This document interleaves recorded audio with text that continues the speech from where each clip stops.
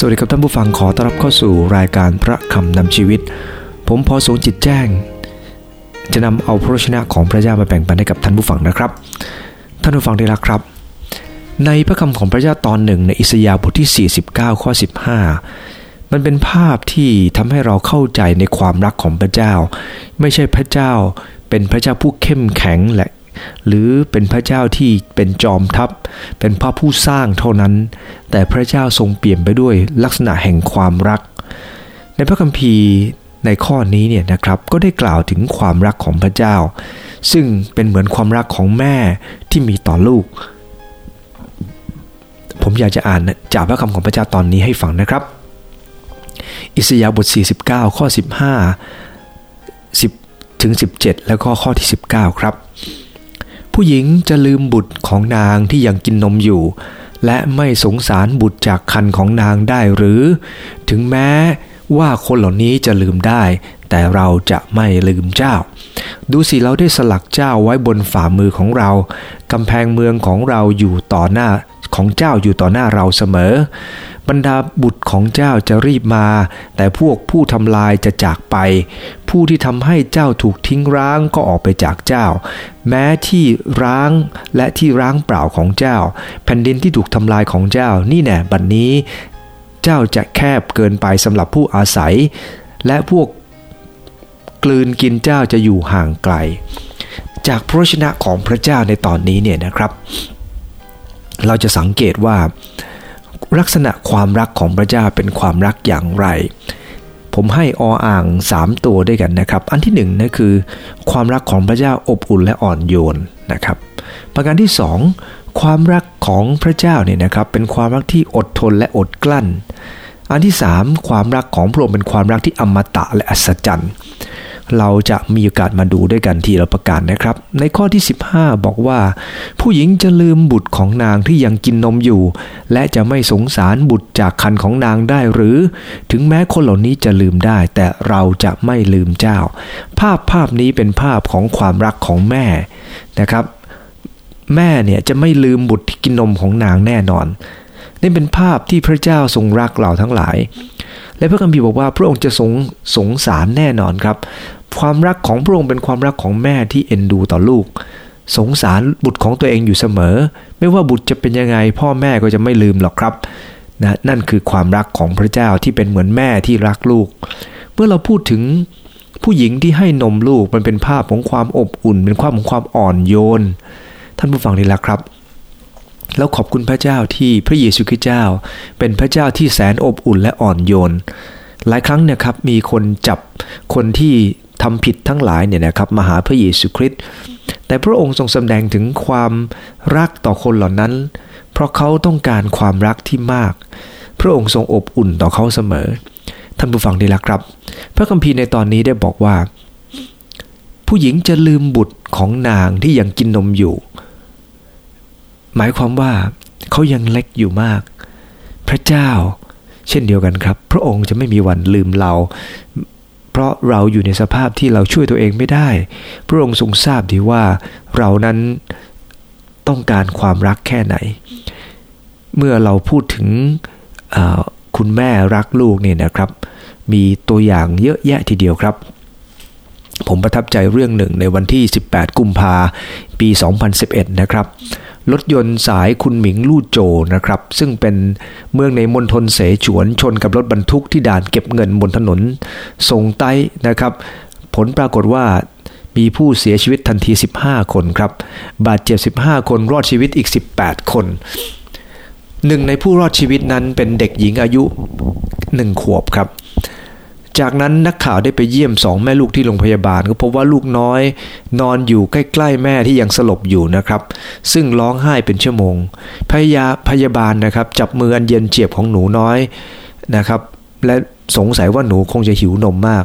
หลังจากผ่านไป2ชั่วโมงนะครับดูเหมือนแม่เองนะครับด้วยเสียงของลูกก็ไม่สามารถขยับเขยื้อนได้นะครับเนื่องจากว่าพยายามอยากจะขยับแต่ว่ามองไปที่ลูกครับแล้วก็น้ำตาไหลเพราะขยับไม่ได้เมื่อเด็กร้องไม่หยุดนะครับนักข่าวก็เห็นแม่เนี่ยพยายาม พยายามสื่อสารโดยการใช้สายตาเนี่ยนะครับนักข่าวก็อุ้มเด็กหญิงนะครับไปวางที่ผู้เป็นแม่พอเด็กได้ดูดนมจากอกของแม่นะครับก็เงียบลงทันทีความโกนกวายของเด็กก็หายไปครับนักข่าวและพยาบาลที่อยู่ใกล้ๆนะครับต่างร้องไห้กันครับเนื่องจากเห็นความรักของคุณแม่ที่มีต่อลูกแบบนี้ท่านผู้ฟังที่รักครับคุณแม่นี่ชื่อว่าจางหงหมินนะครับเป็นแม่นะครับส่วนลูกชื่อว่าหยางหยางเป็นสองคนครับที่รอดชีวิตจากอุบัติเหตุในคราวนั้นจางหงหมินในเวลาต่อมาก็ยังอยู่ในขีดอันตรายครับมีเลือดข้างในสมองเลือดข้างในช่องท้องประมาณ600มิลลิลิตรนะครับและก็แต่สุดท้ายก็รอดชีวิตทั้งคู่ครับท่านผู้ฟังที่รักครับความรักอันอบอุ่นของแม่กับลูกนี่นะครับถึงแม้ว่าแม่เนี่ยอยู่ในสภาพที่ย่ำแย่แต่ก็ไม่เคยลืมครับว่าลูกนั้นต้องการตัวเองมากแค่ไหนพระเยซูคริสต์เจ้าพระองค์ทรงสำแดงความรักของพระองค์ต่อสาวกอยู่เสมอครับในบางครั้งเนี่ยสาวกไม่ค่อยน่ารักเท่าไหร่ครับแต่พระองค์ก็ยังทรงสำแดงความรักกับเขาหลายครั้งเขาขาดความเชื่อพระองค์ก็ต้องอบอุ่นกับเขาครับบางทีก็ตรัสด้วยพระทัยที่อบอุ่นและอ่อนโยนให้กับพวกเขาจริงๆโดยเฉพาะอย่างยิ่งท่านผู้ฟังคงจำได้นะครับเมื่อพระเยซูคริสต์เจ้าพระองค์ทรงประทับบนกางเขนเมื่อเขาเหล่านั้นนะครับเอาพระองค์ไปตรึงบนกางเขนแน่นอนว่าพระองค์ทรงเจ็บปวดมากเนื่องจากตะปูที่ตอกที่ฝ่าพระหัตถ์ของพระองค์และที่พระบาทของพระองค์รวมทั้งน้ำที่3ในมงกุฎสวมพระเศียรของพระองค์และรอยแผลเจ็บจากการเฆี่ยนของคนเหล่านั้นแต่ในพระคัมภีร์ลูกาบท23ข้อ34พระเยซูคริสต์เจ้าพระองค์ทรงอธิษฐานว่าโอ้พระบิดาเจ้าข้าขอโปรดอภัยเขาเพราะเขาไม่รู้ว่าเขาทำอะไรเขาก็จะเอาฉลองพระองค์จับฉลากแบ่งกันพระองค์สำแดงความรักแต่พวกเขาไม่ได้รักพระองค์ไม่ได้อบอุ่นต่อพระองค์แต่พระองค์ยังทรงอบอุ่นต่อคนอื่นเสมอท่านผู้ฟังนี่แหละครับนี่คือความรักของแม่ที่มีต่อลูกความรักของพระเจ้าที่มีต่อมนุษย์ความรักของพระองค์เป็นความรักที่แสนอบอุ่นเสมอครับท่านผู้ฟังนี่แหละครับลูกๆหลายคนไม่เข้าใจแล้วครับว่า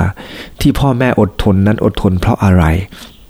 เพราะเขาคิดไม่ได้ครับเขาไม่เข้าใจแล้วครับว่าจริงๆพระเจ้ารักเขาขนาดไหนพ่อแม่รักเขาขนาดไหนขอพระเจ้าช่วยเรานะครับที่จะเข้าใจถึงความรักอันอบอุ่นของพระองค์ที่เหมือนกับแม่ที่คอยดูแลลูกด้วยความรักไม่มีวันที่จะทอดทิ้งเขาท่านผู้ฟังได้รักครับในพระคำของพระเจ้ามีเรื่องราวอีกตอนหนึ่งครับที่ทำให้เราเห็นถึงความรักของพระเยซูคริสต์เจ้าที่พระองค์ได้ทรงมีต่อสาวกของพระองค์ท่านผู้ฟังได้รักครับแม้พระองค์ทรงอยู่บนกางเขนพระองค์ไม่สามารถจะดูแลพวกเขาได้พระองค์ทรงหันไปพระพักไปยังมารดาของพระองค์และตรัสกับมารดาของพระองค์ว่าหญิงเอ๋ยดูแลบุตรของท่านเถิดท่านผู้ฟังได้รักครับเหตุไรพระองค์จึงให้มารีดูแลคนเหล่านี้ครับเพราะพระเยซูคริสต์เจ้าทรงทราบดีว่าตลอดเวลาที่ผ่านมาพระองค์ทรงให้กำลังใจได้รับกำลังใจได้รับอะไรมากมายจากมารีและตอนนี้เมื่อพระองค์ถูกตรึงบนไม้กางเขนตลอดหลายวันและต่อไปเนี่ยพระองค์จะไปยังพระบิดาพระองค์จะไม่ได้เจอกับสาวกพวกสาวกต้องการกำลังใจมากและพระองค์ทรงทราบดีว่ามารีสามารถจะดูแลคนเหล่านี้ได้พระองค์มอบความรักอันอบอุ่นให้กับสาวกผ่านมารีวันนี้เหมือนกันครับพระเจ้าอาจจะให้เราเองกลายเป็นคนหนึ่งที่ส่งต่อความรักของพระองค์ครับไปยังคนอื่นเป็นไปได้เหมือนกันนั่นคือประการแรกครับความรักของพระองค์เป็นความรักที่อบอุ่นและอ่อนโยนประการที่2ก็คือความรักของพระองค์เป็นความรักที่อดทนและอดกลั้นพระคัมภีร์บันทึกบอกว่าดูสิเราได้สลักเจ้าบนฝ่ามือของเรากำแพงของเจ้าอยู่ต่อหน้าเราเสมอท่านผู้ฟังดีละครับคำว่าสลักไว้บนฝ่ามือนั้นเป็นภาพอันเดียวกับการที่อิสราเอลได้เอาแก้ว2แผ่นนะครับแกะแล้วก็มีรายชื่อของอิสราเอล12เผ่าแล้วก็เอาไว้บนบ่าทั้งสอง นะครับเขาจะแบกชื่อบาทั้งสองไว้นะครับที่ในชุดของเขาเนี่ยนะครับเขาบอกว่าในพระคัมภีร์อพยพบทที่28ข้อ11-12ได้บันทึกบอกว่าช่างแกะจารึกชื่อของอิสราเอลที่แก้วทั้งสองแผ่นนั้นจะเช่นอย่างแกะตราแล้วฝังไว้บนกระเป๋าทองคำที่มีลวดลายละเอียดแล้วแก้วทั้งสองแผ่นนั้นได้ยึดติดกับเอโฟดบนบ่าทั้งสองข้างแก้วนั้นจะเป็นที่ระลึกถึงบรรดาบุตรแห่งอิสราเอลอาโรนจะแบกชื่อของเขาไว้บนบ่าทั้งสองเฉพาะพระพักพระเจ้าเป็นที่ระลึกในพระคัมภีร์ตอนนี้นั้นทำไมพระเจ้าจึงให้จารึกชื่อไว้บนแก้วและเอาไว้บนบ่าของปุโรหิตปุโรหิตนั้นทำหน้าที่ที่จะเป็นคนวิงวอนและพระเจ้ากำลังทรงตรัสกับอิสราเอลเหมือนกันว่าไม่มีวันหรอกครับที่พระเจ้าจะลืมพวกเขาไว้เพราะว่าหน้าที่ของปุโรหิตก็คือเป็นผู้วิงวอนเพื่อสำหรับชนชาตินี้และปุโรหิตนั้นจะทำหน้าที่แบกพวกเขาไว้แต่ความจริงมหาปุโรหิตในที่นี้เนี่ยนะครับก็คือพระเยซูคริสต์พระองค์จะไม่มีวันลืมคนของพระองค์ชื่อของพวกเขาอยู่ในหัตถ์ของพระองค์เสมออยู่ในการดูแลของพระองค์เสมอและยิ่งกว่านั้นนะครับถ้าเราอ่านพระคัมภีร์ต่อไปจะพูดถึงกำแพงของพวกเขาอยู่ต่อหน้าพระองค์เนี่ยหมายความว่ายังไงไม่ได้หมายความว่าพระองค์ทรงประทับอยู่หน้ากำแพงของเขาแต่กำลังทรงตรัสว่าแม้ว่ากำแพงของพวกเขาในบางครั้งเกิดกำแพงเป็นลักษณะของความเข้มแข็งของพวกเขาขณะที่เขาเข้มแข็งเวลาที่เขาอ่อนแอกำแพงเมืองของเขาถูกลื้อลงไปหลายครั้งที่อิสราเอลก่อสร้างกำแพงใหญ่โตพระเจ้าก็ประทับอยู่ที่นั่นพระองค์ทรงมองเขาถึงความเข้มแข็งของเขาขณะเดียวกันเมื่อกำแพงของเขาอ่อนแอลงไปกำแพงของเขาพังทลายลงไปพระองค์ก็ทรงทอดพระเนตรเห็นกำแพงของเขาเหมือนกันวันนี้เหมือนกันครับท่านผู้ฟังไม่ว่าอิสราเอลจะอยู่ในสภาพที่เข้มแข็งหรืออ่อนแอพระองค์ยังทรงทอดพระเนตรดูกับเขาเวลาที่กำแพงเขาพังลงไปส่วนใหญ่จะพังเพราะอะไรครับเพราะเขาไม่ได้รับใช้พระองค์เจ้าเขาไม่ได้ให้เกียรติพระองค์เขาทำตามใจของตัวเองเขาทำความผิดความบาปพระเจ้าจึงต้องลงโทษเขากำลังบอกเราว่าพระเจ้ายังสลักเขาไว้บนฝ่ามือของพระองค์ถ้าท่านผู้ฟังเข้าใจภาพของการสักอะไรลงไปในบนมือเนี่ยนะครับคำว่าสักแบบนี้เนี่ยมันจะไม่หลุดไปจากพระองค์แน่นอนเวลาที่คนสักรูปอะไรลงไปในเนื้อเนี่ยนะครับมันจะอยู่ไปจนเขาตายสมัยก่อนไม่มีเลเซอร์จะออกไปได้นะครับ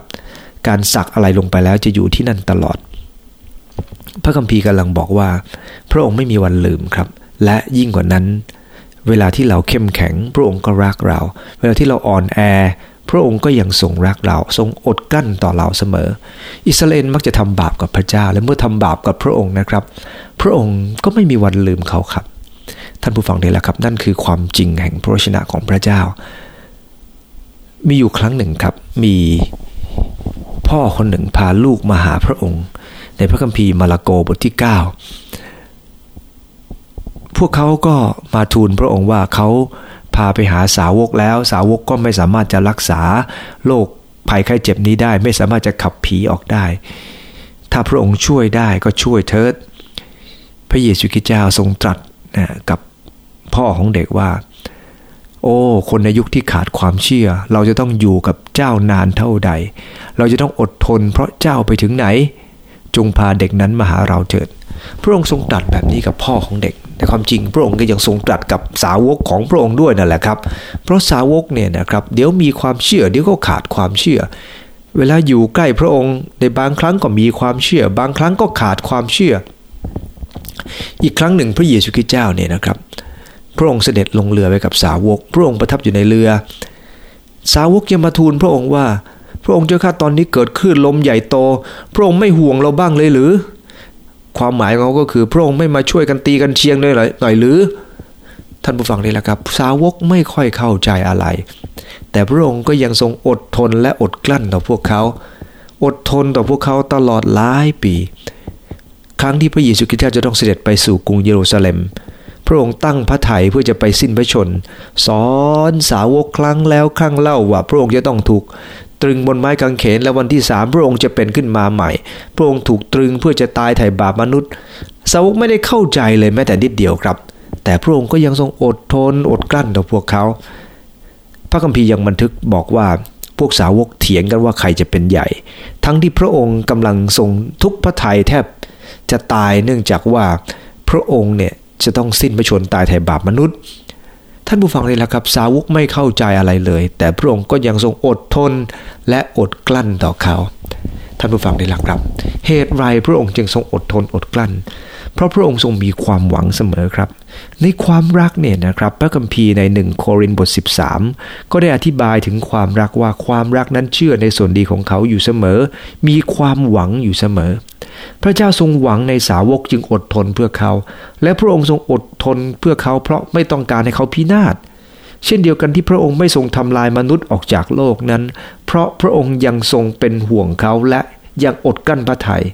แต่แน่นอนครับทุกอย่างก็ต้องมีเวลาในพระคัมภีร์2เปโตรบท3ข้อ9ได้บันทึกบอกว่าองค์พระผู้เป็นเจ้าไม่ได้ทรงเฉื่อยช้าในพระสัญญาของพระองค์ตามที่บางคนคิดนั้นแต่พระองค์ทรงอดกลั้นพระทัยไว้เพราะเห็นแก่ท่านทั้งหลายมาช้านานพระองค์ไม่ประสงค์ให้คนหนึ่งคนใดพินาศเลยแต่ทรงปรารถนาให้คนทั้งปวงกลับใจเสียใหม่นั่นคือความรักของพระเยซูคริสต์ที่พยายามจะช่วยลูกของพระองค์เสมอครับอดทนต่อเขาให้เขาได้กลับใจใหม่ให้เขาได้รับการปรับปรุงได้รับการเปลี่ยนแปลงท่านผู้ฟังได้ละครับมีคนหนึ่งครับชื่อว่าแมรี่เขาได้เล่าถึงความทรงจำอันยอดเยี่ยมที่เขามีต่อคุณแม่ของเขานะครับว่าเมื่อตอนเป็นเด็กคุณแม่เอาแก้วผลึกอันเป็นสมบัติชิ้นเดียวที่แม่มีนะครับออกมาทำความสะอาดเพื่อจะโชว์ให้กับแขกที่มาเยี่ยมคุณแม่ก็บอกกับแมรี่ว่าแมรี่อย่ามาเกะกะแถวนี้ได้ไหมท่านผู้ฟังได้ละครับแต่เธอเนี่ยก็สนมากแล้วก็คลานเข้าไปใต้โต๊ะเหตุการณ์ที่ไม่คาดฝันก็คือเธอเตะเอาขาโต๊ะครับแล้วแก้วผลึกอันนั้นก็ตกลงเธอเล่าว่าเธอเห็นแก้วผลึกตกลงมาเหมือนกับกระสุนปืนใหญ่ที่ระเบิดกลางอากาศเธอทำลายสิ่งที่มีค่าที่สุดของแม่เธอได้ยินเสียงแม่ตกใจมากและเธอเองก็สึกสะอื้นเสียใจนะบอกว่าหนูเสียใจค่ะแม่หนูทำลายสิ่งที่มีค่าที่สุดของแม่ดึงเธอเข้ามากอดแล้วพูดว่าไม่ต้องร้องไห้หรอกลูกมันเสียไปแล้วมันไม่สามารถจะเอามาไว้เหมือนเดิมแต่แม่มีสิ่งที่มีค่ากว่านั้นและเธอมองแม่ด้วยความสงสัยนะบอกว่าคุณแม่ยังมีแก้วผลึกอีกอันที่สวยกว่านี้เหรอคะคุณแม่ก็มองดูลูกนะครับแล้วบอกว่าก็ลูกไงลูกคือสิ่งที่มีค่าที่สุดของแม่ลูกเป็นคุณค่ามีคุณค่ามากกว่าแก้วผลึกนั้นหลายเท่าทีเดียวทำไมแม่ยังรักแบบนั้นทำไมอบอุ่นแบบนั้นครับเพราะแม่รู้ว่าสักวันลูกจะเติบโตขึ้นแล้วก็จะเป็นเด็กที่ดีเขาจะไม่ดื้อแบบนี้อีกต่อไปและแม่ต้องการให้ลูกรู้ว่าที่แม่อดทนต่อเขามีความหวังในตัวของเขาเพราะเขามีคุณค่าเสมอท่านผู้ฟังได้ละครับสำหรับพระเจ้าเราทั้งหลายมีคุณค่าแต่หลายครั้งครับลูกๆหลายคนก็ชอบแสดงว่าตัวเองเนี่ยรักแม่มากมีตัวอย่างหนึ่งครับฟังแล้วขำดีนะครับมีผู้ชายคนหนึ่งก็โทรไปบอกแม่ครับผมโอนเงินให้แม่ 50,000 บาทในวันแม่แล้วนะครับแล้วยังถามแม่ว่าพอไหมครับแม่ได้ยินเสียงแม่ร้องไห้เบาๆท่านผู้ฟังทราบไหมครับว่าทำไมคุณแม่จึงร้องไห้คำตอบเป็นอย่างนี้นะครับคุณแม่ก็บอกว่าลูกให้แม่มา 50,000 ก็ดีมากนะลูกแต่ที่ลูกยืมไปน่ะ 150,000 นะลูกเหลืออีก 100,000 เมื่อไหร่จะคืนแม่นะลูกท่านผู้ฟังนี่แหละครับผมอ่านเสร็จแล้วก็ฮาเลยครับคือหลายคนเนี่ยดูเหมือนว่ารักแม่แต่เอาเข้าจริงๆเนี่ยนะครับเอาจากแม่มาไม่รู้จักเท่าไหร่และช่วยเป็นนิดๆหน่อยๆเนี่ยนะครับก็กลายเป็นบุญเป็นคุณฟังแล้วก็ขำดีท่านผู้ฟังนี่แหละครับความรักของแม่เนี่ยอดทนอดกลั้นต่อลูกอันที่3นี่นะครับผมทบทวนนะครับอันที่1ความรักของแม่นั้นอบอุ่นและอ่อนโยนประการที่2ความรักของแม่อดทนและอดกลั้นประการที่3ความรักของแม่อมตะและอัศจรรย์ท่านผู้ฟังที่รักครับพระคัมภีร์ได้บันทึกในเรื่องความรักของพระเจ้าในข้อ17และข้อที่19ของพระคัมภีร์อิสยาห์บท49ไว้ว่าบรรดาบุตรของเจ้าจะรีบมา แต่พวกทำลายเจ้าจะจากไปและพวกที่ทำให้เจ้าถูกทิ้งร้างก็ออกไปจากเจ้าตอนนี้เป็นพระคัมภีร์ที่อิสยาห์ได้บันทึกว่าเหตุการณ์ที่จะเกิดขึ้นต่อมาเมื่ออิสราเอลทำบาปต่อพระเจ้านะครับและกรุงเยรูซาเล็มจะแตกในปี586แล้วเนี่ยนะครับหลังจากนั้นสิ่งที่จะเกิดขึ้นตามมาก็คือพระเจ้าจะนำพวกเขากลับมาพระคัมภีร์ได้บันทึกในตรงนี้บอกว่าบรรดาบุตรของเจ้าจะรีบมาแต่พวกทำลายเจ้าจะจากไปแน่นอนครับว่าบาบิโลนซึ่งเป็นผู้ที่ทำลายเยรูซาเล็มท่านผู้ฟังได้แล้วครับต่อมาได้เพียงไม่กี่รัชสมัยบาบิโลนก็ล่มสลายไปเปอร์เซียก็เข้ามาแทนและมีเดียเปอร์เซียก็เข้ามาควบคุมอำนาจพวกเขาจากไปแล้วครับบาบิโลนจากไปผู้ทำลายจากไปแต่ว่าลูกๆก็จะกลับมาครับโดยพระดำรัสของไซรัสอนุญาตให้อิสราเอลกลับมาท่านผู้ฟังได้แล้วครับและนั่นคือสิ่งที่เราเห็นจากพระวจนะของพระผู้เป็นเจ้าว่าพระเจ้าพระองค์ทรงรักอิสราเอลเสมอพระองค์ทรงรักอิสราเอลแม้ว่าอิสราเอลจะไม่ได้น่ารักตลอดเวลา70ปีที่เขาต้องอยู่ในการบัญชาการควบคุมของบาบิโลนแต่สุดท้ายพระคัมภีร์บอกว่าพวกเขาก็ได้กลับมาครับและเรารู้ว่าอิสราเอลก็ยังทำบาปกับพระเจ้าครับทำบาปครั้งแล้วครั้งเล่าและสุดท้ายพระเจ้าต้องลงโทษพวกเขากรุงเยรูซาเล็มแตกอย่างละเอียดในปี60ประมาณเกือบ60คริสต์ศักราชตรงนั้นแหละครับและท่านผู้ฟังได้ละครับอิสราเอลก็ต้องกระจายไปทั่วโลกแม้ว่าพวกเขาจะถูกฆ่าโดยฮิตเลอร์คนตายไปอิสราเอลตายไปในช่วงสงครามโลกครั้งที่2ประมาณ7ล้านคนแต่สุดท้ายเขาก็กลับมายังประเทศของเขาและปัจจุบันนี้ที่ของเขาก็เหมือนกับข้อ19ครับแม้ที่ทิ้งล้างจะล้างเปล่าของเจ้าแผ่นดินที่ถูกทำลายของเจ้านี่แน่บัดนี้เจ้าจะแคบเกินไปสำหรับผู้อาศัยพวกกลืนกินเจ้าจะอยู่ห่างไกลคนที่ทำลายพวกเขาเนี่ยนะครับตั้งแต่สมัยบาบิโลนหายไปหมดแล้วครับไม่มีอำนาจเหลืออีกแล้วแต่ว่าสิ่งที่เห็นก็คืออิสราเอลเมื่อกลับมาที่ก็คับแคบจริงๆครับเพราะว่าเมืองของเขาที่มีอยู่ไม่สามารถจะรองรับคนมากมายที่กลับมาอยู่ในอิสราเอลได้โดยสังเกตว่านี่คือความรักของพระเจ้าเป็นความรักที่อมตะและอัศจรรย์ผ่านไปนานแสนนานร่วม 2,000 ปีความรักของพระเจ้าก็ยังไม่เคยหายไปเลยพระองค์ยังทรงสัตย์ซื่อตามพระสัญญาของพระองค์เพราะความรักของพระองค์เป็นความรักที่อมตะและอัศจรรย์เสมอพระองค์ทรงทำสิ่งที่เกินความเข้าใจให้เกิดขึ้นพระองค์ทรงทำสิ่งที่อิสราเอลคิดไม่ถึงให้เกิดขึ้นได้เพราะพระองค์เป็นพระเจ้าผู้เปี่ยมไปด้วยความรักและความรักของพระองค์นั้นอมตะและอัศจรรย์จะผ่านไปนานแค่ไหนพระองค์ยังทรงเป็นเช่นนั้นพระคัมภีร์ในสุดีบทที่145ข้อ13ได้บันทึกไว้อย่างนี้นะครับว่าอาณาจักรของพระองค์เป็นอาณาจักรนิรันดร์แผ่นดินของพระองค์ดำรงอยู่ทุกชั่วชาติพันธุ์พระเจ้าทรงสัตย์ซื่อตามพระวจนะทั้งสิ้นของพระองค์ทรงเมตตาตามกิจการทั้งปวงทั้งสิ้นของพระองค์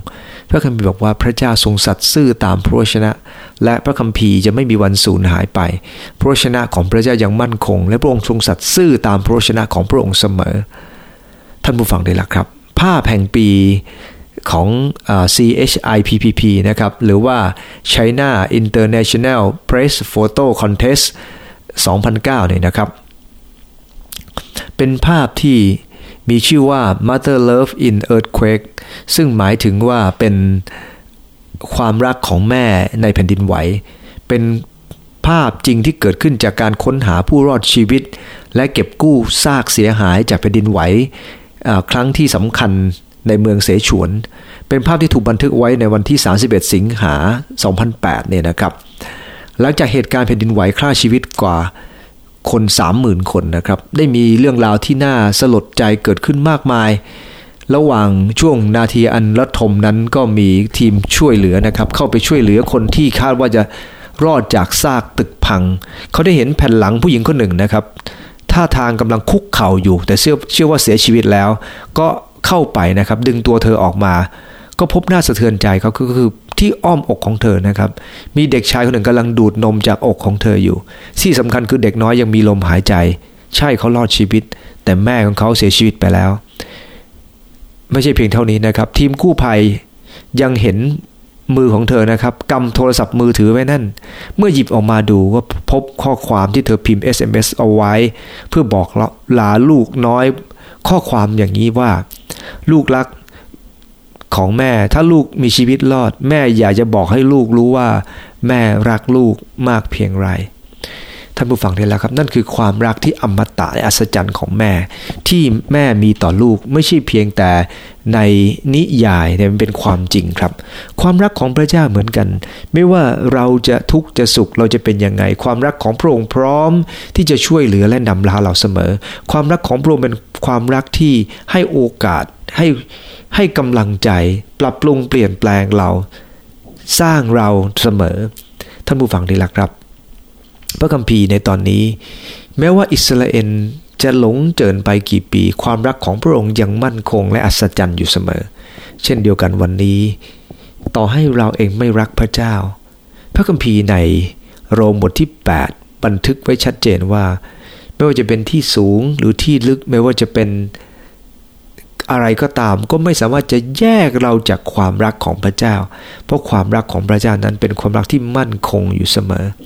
วันนี้เหมือนกันครับท่านผู้ฟังขอดุลใจท่านผู้ฟังทุกท่านนะครับว่าไม่ว่าจะเป็นที่สูงที่ลึกหรือว่าจะเป็นเทพผู้ครองศักดิเทพหรือว่าจะเป็นอิทธิเทพหรือจะเป็นอะไรก็แล้วแต่ก็ไม่สามารถจะดึงเอาความรักที่พระองค์ทรงมีต่อเราทั้งหลายไปจากเราได้เพราะความรักของพระองค์เป็นยิ่งกว่าแม่ครับที่รักลูกและเอ็นดูลูกเสมอเรื่องราวที่ผมได้เล่าเกี่ยวกับเรื่องของแม่มากมายหลายเรื่องวันนี้นะครับกำลังชี้ให้เห็นว่าแม้ความรักของแม่ทั้งหลายจะอบอุ่นอ่อนโยนอดทนอดกลั้นและอมตะอัศจรรย์ก็ยังไม่สามารถเปรียบกับความรักของพระเจ้าที่พระองค์ทรงมีต่อลูกของพระองค์อบอุ่นอ่อนโยนอดทนอดกลั้นอมตะและอัศจรรย์ความรักของพระองค์ไม่ใช่เพียงแค่วันนี้แต่ความรักของพระองค์เป็นมากกว่านี้ครับคือจะอยู่กับเรานิรันดรอมตะอย่างแท้จริงขอร่วมใจกันอธิษฐานครับข้าแต่พระเยซูคริสต์ขอบคุณพระองค์เจ้าสำหรับพระวจนะของพระองค์ที่มาถึงข้าพงหลายขอบคุณพระองค์เจ้าที่พระองค์ชี้ให้ข้าพงหลายเห็นถึงความรักของแม่ที่พระองค์ได้ทรงเปรียบเทียบว่าพระองค์ทรงอบอุ่นและอ่อนโยนพระองค์ทรงอดทนและอดกลั้นพระองค์ทรงอมตะและอัศจรรย์เพียงไรต่อข้าพงหลายให้ข้าพงหลายมั่นคงในความรักของพระองค์และติดตามพระองค์และมั่นคงในการดำเนินชีวิตเพราะรู้ว่าความรักของพระเจ้าเป็นความรักที่มีมากพอกับข้าพงหลายเสมอจึงอธิษฐานขอบคุณพระองค์ด้วยกันในนามพระเยซูคริสต์เจ้าอาเมนขอพระเจ้าอวยพรทุกท่านครับ